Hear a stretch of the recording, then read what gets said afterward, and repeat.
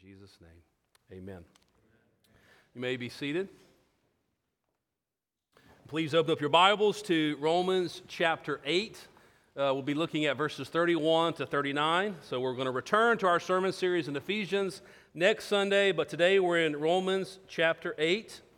And so while you're turning there to Romans 8, verses 31 to 39, I'd like for you to also think with me for a moment about what tends to come to mind for you whenever you hear the word Easter.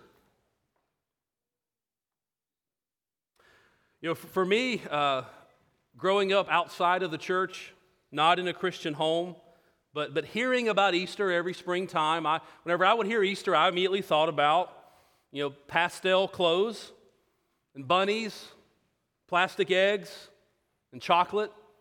And many of you know that I grew up in South Georgia, which has about the same climate as it is here, so I thought of not only chocolate, but melted chocolate about this time of year.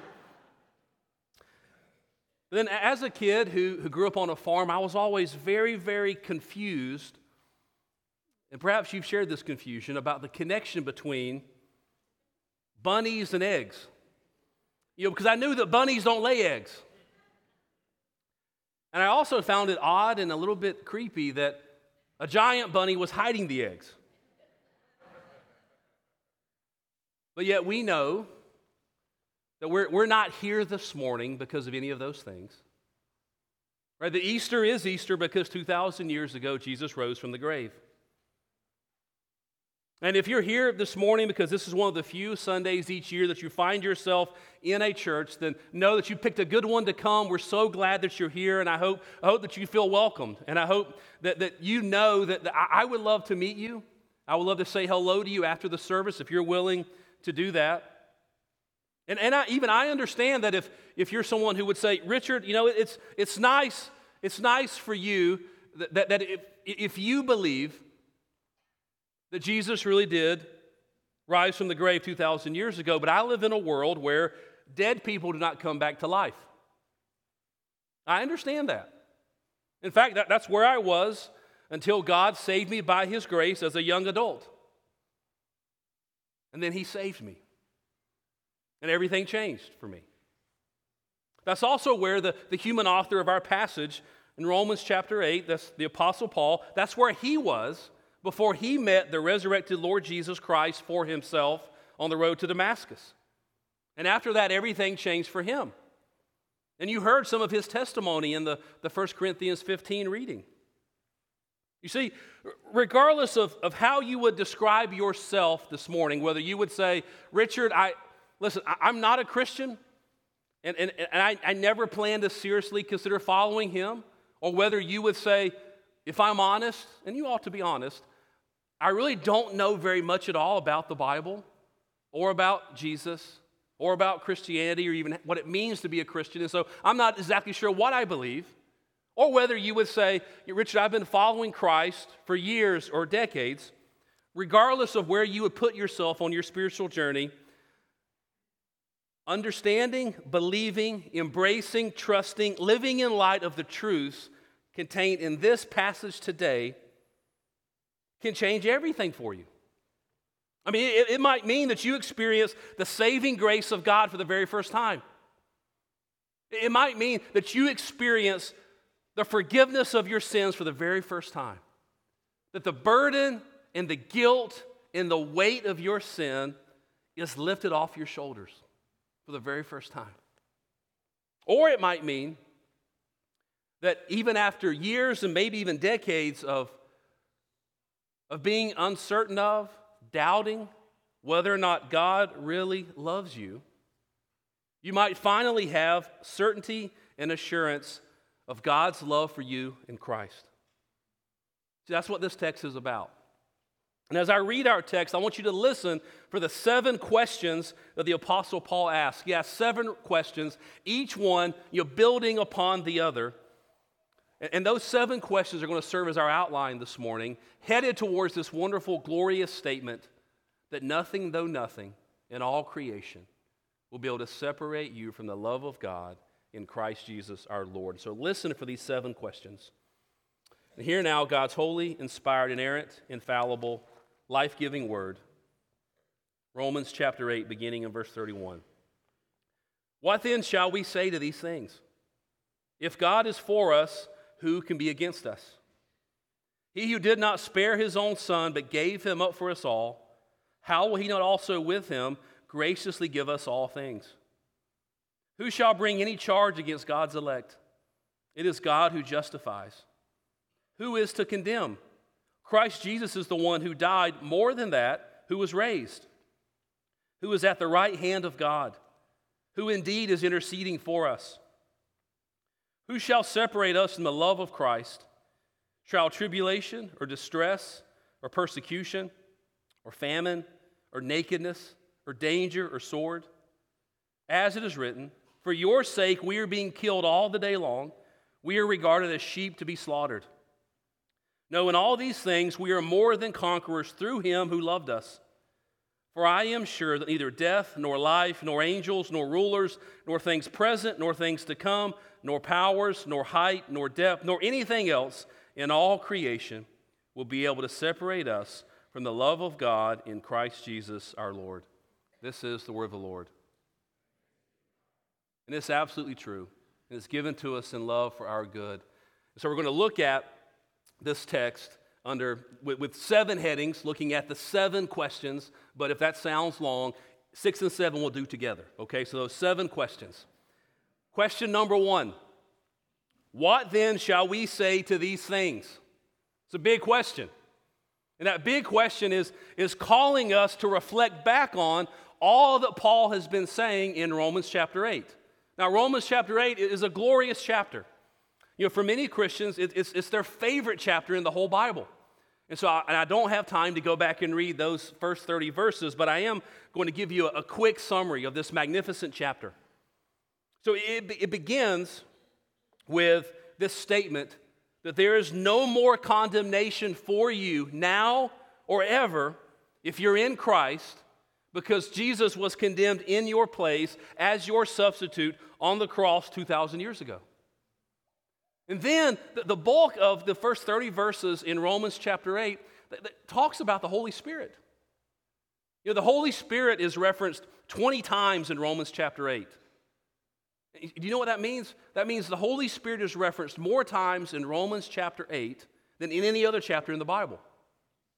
Here are some of the things we learn in this chapter. That the Spirit of God dwells in you now if you're in Christ, and He's a down payment of your future resurrection from the grave. And He also empowers you to put to death your sinful deeds. And the Holy Spirit living in you is also proof of your adoption as a child of God. And the Spirit Himself bears witness with your spirit that you are in fact a child of God when, not if, but when the inevitable accusations and doubts come. The Holy Spirit even helps you in your weakness by praying for you when you don't know what to pray for. Then in Romans 8:28, we read about how for followers of Christ, God is working all things, good things, bad things, impossible things, all things together for your good, which is to be conformed to the image of His Son, Christ. And then the verses that immediately precede our passage, we read about how God foreknew every Christian before they were even born. And everyone God foreknew, He also predestined. And everyone God predestined, He also called. And everyone He called, He also justified. And everyone He justified, He also glorified, which means that God assures us that He will bring all of His people, each and every one, all of His people, without exception, all of the way home. And after that, Paul asks, what then shall we say to these things? What can we say to these things? Then Paul goes on to ask 6 more rhetorical questions. Each question is designed to keep building towards, leading us towards this gospel-driven, gospel-centered confidence and assurance that nothing, though nothing in all creation, can separate you, dear Christian, from the love of God in Christ Jesus your Lord. So that's the first question. What shall we say to these things? Question 2, we see in verse 31. If God is for us, who can be against us? If God is for us, who can be against us? Now notice, Paul doesn't ask, okay, who is against us? Because then we could come up with a lot of people and things that are against us, right? I mean, we have rivals and competitors at work and in our careers who certainly seem to be against us. We may have, cranky and annoying and selfish neighbors who seem to be against us. We have the various trials and accidents and illnesses that inevitably come our way in this life. We have our own sinful and deceitful hearts that are against us. The devil is against us. The flow of this world is often against us, against followers of Christ. See, there's plenty that can be and is in fact against us, but the essence of this second question is found in the if clause. See, if or since or because God is for us, who can be against us? You see what Paul's saying? If the God who has never, is never, and will never be defeated by anything or anyone is for us, who can really be against us? If the God who is sovereign over all things is for us, who can really be against us? If the God who always uses all things for his good purpose and plan is for us, then who can be against us? If the God who can never be surprised, never be outflanked, never be wearied, never be confused is for us, who can be against us? You see, with this question in verse 31, what Paul's doing is he's calling us to think about things imagine a balance scale and put everything and everyone who could possibly be against you on this side and just put your God on this side. And realize that this is how the scale always goes, just like this. That all of this, everything we could put on this side is essentially nothing compared to our God. Lighter than a breath compared to the weightiness and the power, the sovereignty, and the love of our God. See, Christian, do you believe that your God is really for you? I mean, I know you know that as the intellectual answer, but do you believe that? Do you believe that your God is always with you? See, I know we're often anxious and we're confused and we're burdened over our own sin and at times we even feel defeated. But if you are in Christ, then what Paul's calling you to do, inviting you to do, is to put your name, read your name into verse 31. To realize that God is for you. Put your name there. And if God is for you, then who can be against you? You see what Paul's doing here with these 7 questions? He's beginning to set up reason upon reason upon reason as to why we can and we should and we must trust the assurance that nothing in all creation will ever be able to separate us from the love of God in Christ Jesus our Lord. But how do you know you can trust that God is for you? Maybe you say, yes, Richard, okay. Yes, Richard, if God is for me, then I agree. Who can be against me? But how can I trust? How can I know that he really is for me? Well, Paul anticipates that question. And so look at his third question in verse 32. He who did not spare his own son, but gave him up for us all, how will he not also with him graciously give us all things? You see, Paul asks that third question because Paul knows the human heart. He knows his own heart. He knows our hearts. See, Paul knows that we often doubt whether or not God is really and truly for us. And so he offers additional assurances in this second question. You see, if God is for us, if God is on our side, if he's for us, that means he's on our side. And because he's for us, because he's on our side, the Father gave his Son for us to atone for our sins. So how do I know that I can trust that God is really for me? Paul takes us to the cross. Because looking back at the cross, we know that God did not withhold, he did not spare his own Son, but gave him up to save us. Now, the Greek that's translated gave him up, it means more than merely gave. It means more than merely giving. It means closer to hand him over, to deliver him up. In fact, it's the same word that's used to describe what Judas did, what the priests did, what Pilate did. Right? We're told that Judas delivered or handed over Jesus to the authorities in Gethsemane. And then the priest handed Jesus over to Pilate, and Pilate delivered or handed over Jesus to the soldiers to be crucified. But I want you to look at Romans 8:32. Who really gave Jesus up for us all? Octavius Winslow, a pastor in the 1800s who was a contemporary of J.C. Ryle and Charles Spurgeon, he asked the question, who delivered up Jesus to die? His answer, not Judas for money, not Pilate for fear, not the Jews for envy, but the Father for love. That's what Paul's telling us in Romans 8:32. Listen to how commentator William Hendrickson puts it.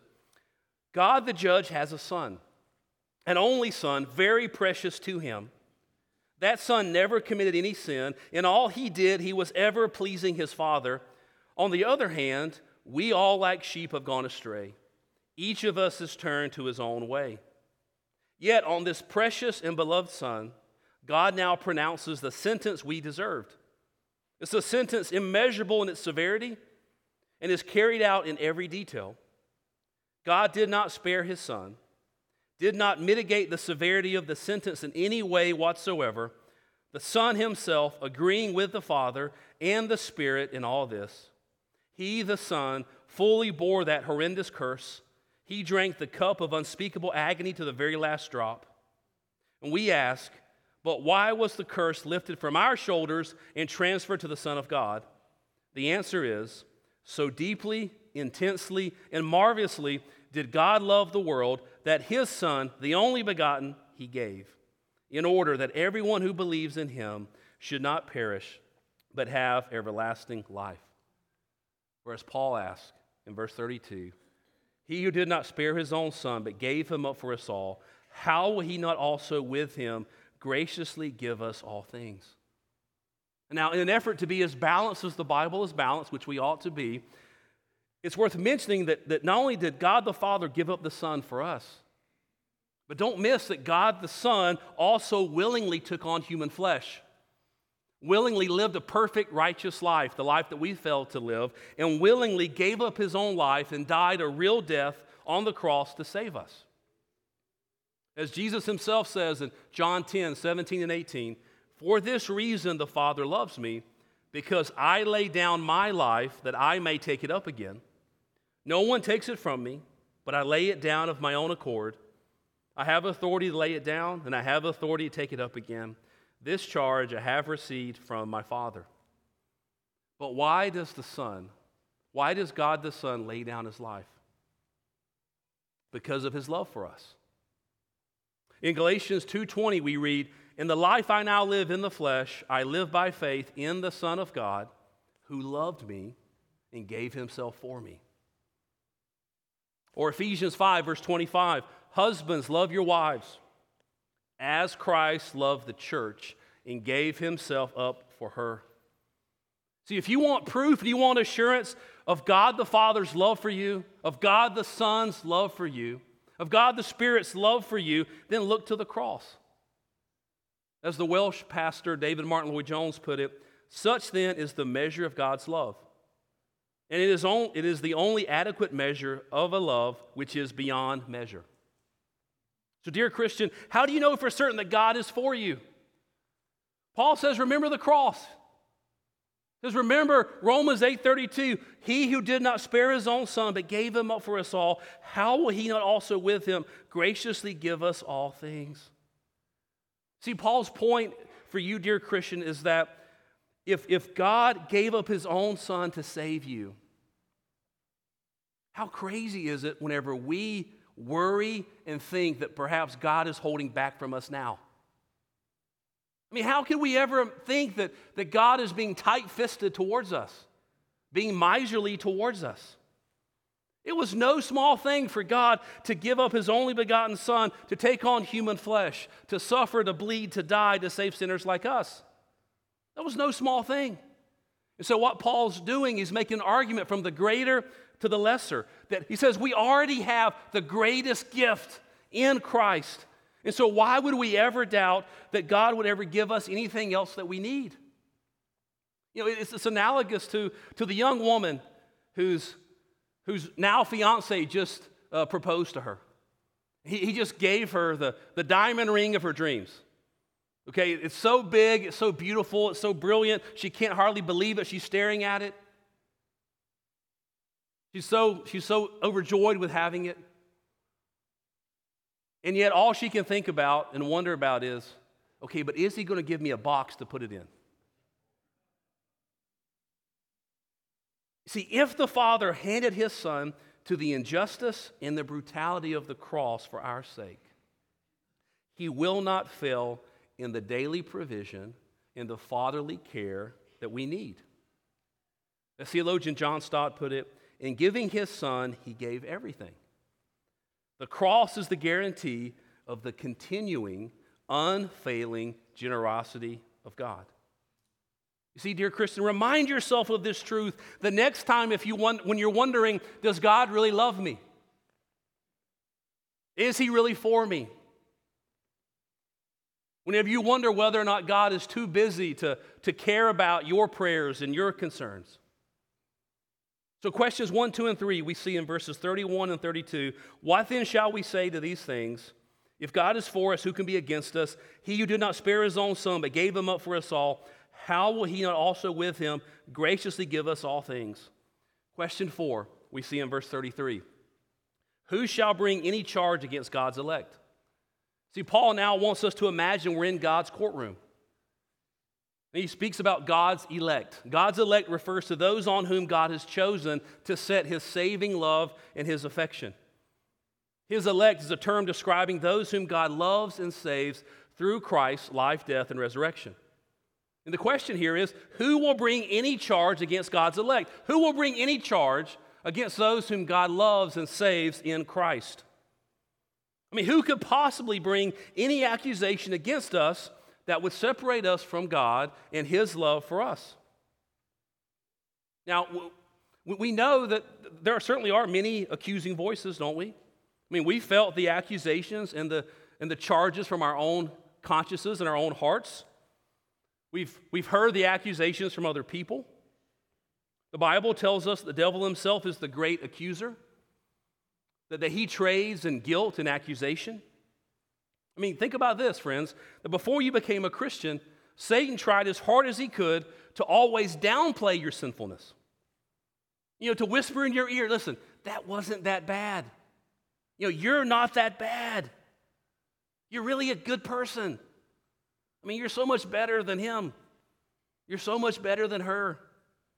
Your sin doesn't really matter.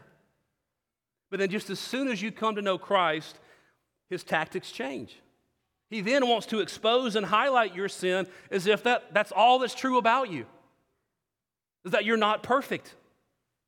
That you keep falling short of God's perfect standard. You see, our own conscience, other people, and Satan may tell us how bad we are and remind us of our sin over and over again. And they may whisper in our ears or even scream at us that we finally fully blown it this time. And there's no way that God can forgive us again for that. But look at Paul's answer to this question in verse 33. Who shall bring any charge against God's elect? It's God who justifies. See, it's as if Paul is mocking all of the accusing voices in the life of a Christian because they simply don't matter. None of those charges, none of those accusations will ever stick. They all just fall harmlessly to the ground like arrows glancing off a shield. And why? Well, it's not because we really aren't that bad, because we are. It's not because our sin is not really that great, because it is. It's also not because of all the good things that we do. Because no matter how hard we try to be good, and I hope you will try to be good, but no matter how good you try to be, we'll never perfectly measure up to God's standard of righteousness. So why do none of the charges and none of the accusations stick for you, dear Christian? It's because God is the judge of the only court that matters. And as Paul gives us the answer in verse 33, it is God who justifies us. There's no higher court for our great enemies and our accusers to appeal. It is God who justifies us. And being justified is so much more than merely being forgiven. It's so much more than merely being acquitted or accepted or even having our record expunged. As wonderful as all of that is, you see, being declared justified is a declaration that we who are sinners are now made righteous in God's sight because Jesus both paid our sin debt for us and credited us with his perfect, sinless life. In fact, the imagery the Bible gives us is that on the one hand, we are washed clean in Jesus' shed blood, but also we are clothed in his robes of righteousness. You see, one of the great images of this in the Bible is found in the Old Testament book of Zechariah. And in Zechariah chapter 3, the prophet has a vision. We read, "Then he showed me Joshua the high priest, standing before the angel of the Lord, and Satan standing at his right hand to accuse him. And the Lord said to Satan, 'The Lord rebuke you, O Satan.'" So we see here in this scene in Zechariah 3 that Satan, the great accuser, is doing what he does. He's bringing accusations against Joshua the high priest. And we read in verse 3, "Now Joshua was standing before the angel, clothed with filthy garments." See, the high priest's filthy garments represent his sin. And Satan is accusing him of being unfit for service because of his sin. And here's the truth. Joshua was a sinner, just like all of us are. But then we read in verses 4 and 5, "And the angel said to those who were standing before him, 'Remove the filthy garments from him.' And to him he said, 'Behold, I have taken your iniquity away from you, and I will clothe you with pure vestments.' And I said, 'Let them put a clean turban on his head.' So they put a clean turban on his head and clothed him with garments." See, why can no one, not even Satan, bring any charges that will stick against you, dear Christian? It's because of Christ. It's because in Christ, your filthy garments have been removed. That your sin has been washed away, and you are now clothed in the very righteousness of Christ. As you read in 2 Corinthians 5:21, "For our sake he," it's God the Father, "made him," that's God the Son, "to be sin who knew no sin, so that in him we might become the righteousness of God." Who shall bring any charge against us who are in Christ? The answer is no one. That no one can get around the finished work of Christ. No one can appeal to a higher court because there's not one. That God considers our case closed forever in our favor because of Christ, because of his life, his death, his resurrection. As the hymn puts it, "When Satan tempts me to despair and tells me of the guilt within, upward I look and see him there who made an end to all my sin. Because the sinless Savior died, my sinful soul was counted free. For God the just is satisfied to look on him and pardon me." Question number 5 in verse 34. Who is to condemn? The simple answer is no one. Not for followers of Jesus. Not now, not ever. But how do we know for sure that our justification in Christ is certain? How do we know it's finished? How do we know all of our accusers looking to condemn us will all fail? Well, look again at verse 34. Who is to condemn? Christ Jesus is the one who died. See, Christ died for the very sins that could condemn us. That if you're trusting and resting in Christ as your Lord and Savior, all of the condemnation you deserve has fallen upon Christ. This means your sins can no longer condemn you because Jesus took them upon himself on the cross and he was condemned in your place. Galatians 3:13 says, "Christ redeemed us from the curse of the law by becoming a curse for us." As Paul asks in verse 34, who is to condemn? Christ Jesus is the one who died, but there's more. He says, more than that, who was raised? See, who was raised? The resurrection. See, this is an Easter passage. It's not just that Jesus rose, but that he was raised, passive tense, by God the Father. That Jesus' resurrection is God's way of showing that Jesus' atoning sacrificial death was accepted by God the Father. You see, on Easter morning, we remember the tomb was empty. And Jesus is risen. And his resurrection demonstrates that his righteous life and his death on the cross was enough. It was sufficient to pay for our sin, to atone for our sin. And this assurance that all who trust in Christ really, truly, fully, utterly, completely are justified from all their sin. The atoning sacrifice has been made. It's been accepted on your behalf. It is finished. But there's more. Look again at verse 34. Who is to condemn? Christ Jesus is the one who died, more than that, who was raised, who is at the right hand of God, who indeed is interceding for us. So think about that. What is Jesus doing at the right hand of God, and why does it matter? Think about that. What's he doing? He's resting from his finished work of redemption. He's occupying his well-deserved place of supreme honor. And he is still our faithful high priest who continues to intercede for us as our advocate. And I think it's worth pointing out that there were no chairs in the Old Testament temple where the sacrifices were continually offered by the priests. There were no chairs. You know why there weren't? Because the work of the priest was never done. It was never finished. There was always more sacrifices to make. Listen to what the author of Hebrews says in Hebrews 10. And every priest stands daily at his service, offering repeatedly the same sacrifices, which can never take away sins. But when Christ had offered for all time a single sacrifice for sins, he sat down at the right hand of God.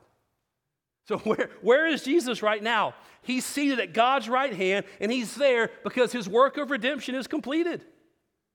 You see, friends, don't believe the lie that you have to or that you can atone for your own sin by trying harder to be better or nicer and sweeter and kinder and more generous. Don't believe the lie that as long as your good deeds outweigh your bad deeds and you finish life in the black, that God's going to grade on a curve and you get to go to heaven. That's not what the Bible teaches anywhere. The Bible says that God's standard to have a relationship with him is righteousness. And none of us measure up. We all fall short. None of us have this righteousness in and of ourselves. That's why we need Christ. Trust in him. He is the way, the truth, and the life. No one comes to the Father except through him. You see, nothing can add to or take away from Christ's single, once for all time, atoning, sufficient sacrifice for sins. Therefore, if you are in Christ by faith, you are completely, utterly secure in him. That your salvation is completely secure in the one who lived and died and rose again to save you. How do you know? How can you be certain? Listen to how one commentator put it. I look at the cross of Christ, and I know that atonement has been made for my sins. I look at the open, empty tomb and the risen and ascended Lord, and I know that the atonement has been accepted. There no longer remains a single sin on me, no matter how many or how great my sins may have been. My sins may have been as high as the mountains, but in the light of the resurrection, the atonement that covers them is as high as heaven. My sins may have been as deep as the ocean, but in the light of the resurrection, the atonement that swallows them up is as deep as eternity. Or as the hymn puts it, before the throne of God above, I have a strong and perfect plea. A great high priest whose name is love, whoever lives and pleads for me. My name is graven on his hands, my name is written on his heart. I know that while in heaven he stands, no tongue can bid me thence depart.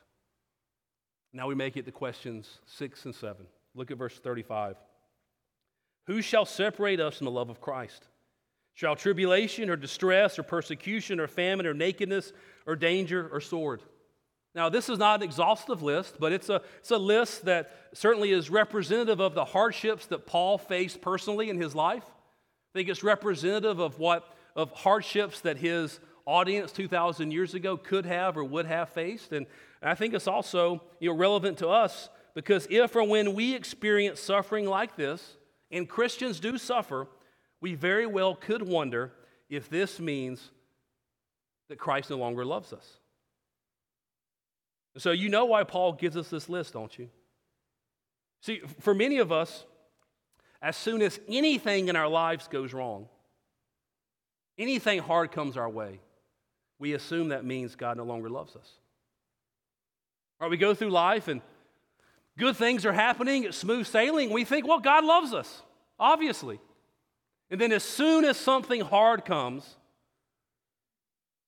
just as Peter warns us not to do, we think as soon as something hard comes that something strange is happening to us, therefore God must no longer love me. Something good happens, he loves me. Something bad happens, he loves me not.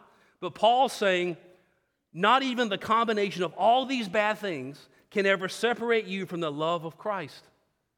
I mean, consider this list in verse 35. He mentions tribulation, distress, persecution, hostility that faithful Christians can and will face in this life.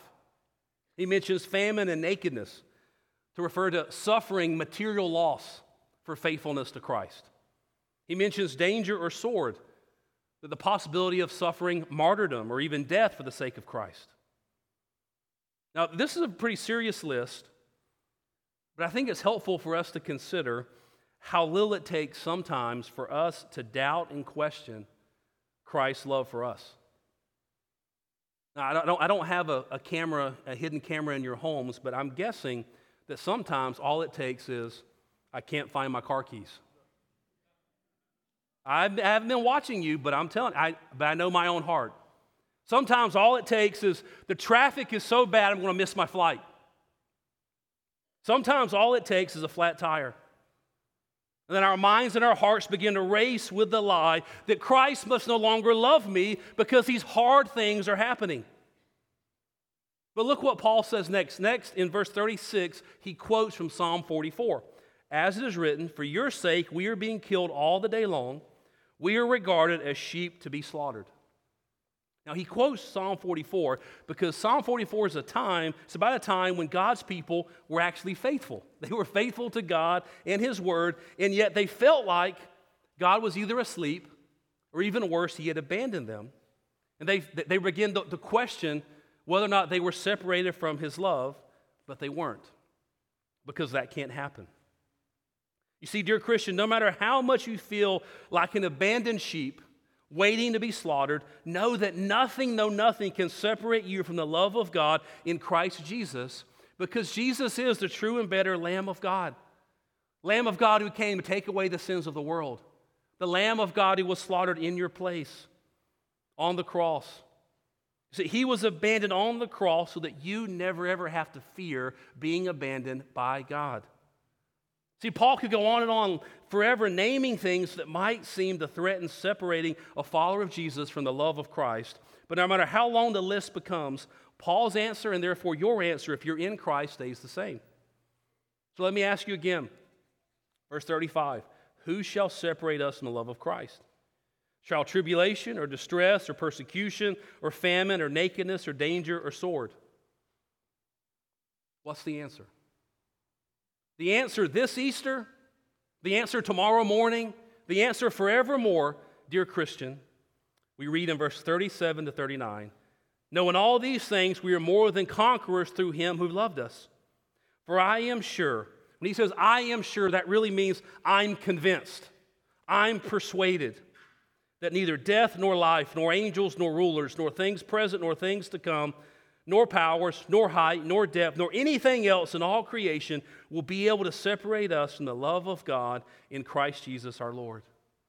See, Paul says nothing in space, nothing high or low, nothing above, nothing below, nothing in heaven, nothing in hell can separate you, dear Christian, from the love of God in Christ Jesus. That we cannot even separate ourselves from the love of God in Christ. I mean, do you know that? Do you believe that? You should, because it's true. You know, most of us eventually we face wounds and blows and betrayals and illnesses that we could never have imagined. But even the worst of those things can never separate us from the love of God in Christ. See, as Paul says, not even death can separate us from the love of God in Christ. But of course not, right? For the Christian, death is not passing from the land of the living to the land of the dead.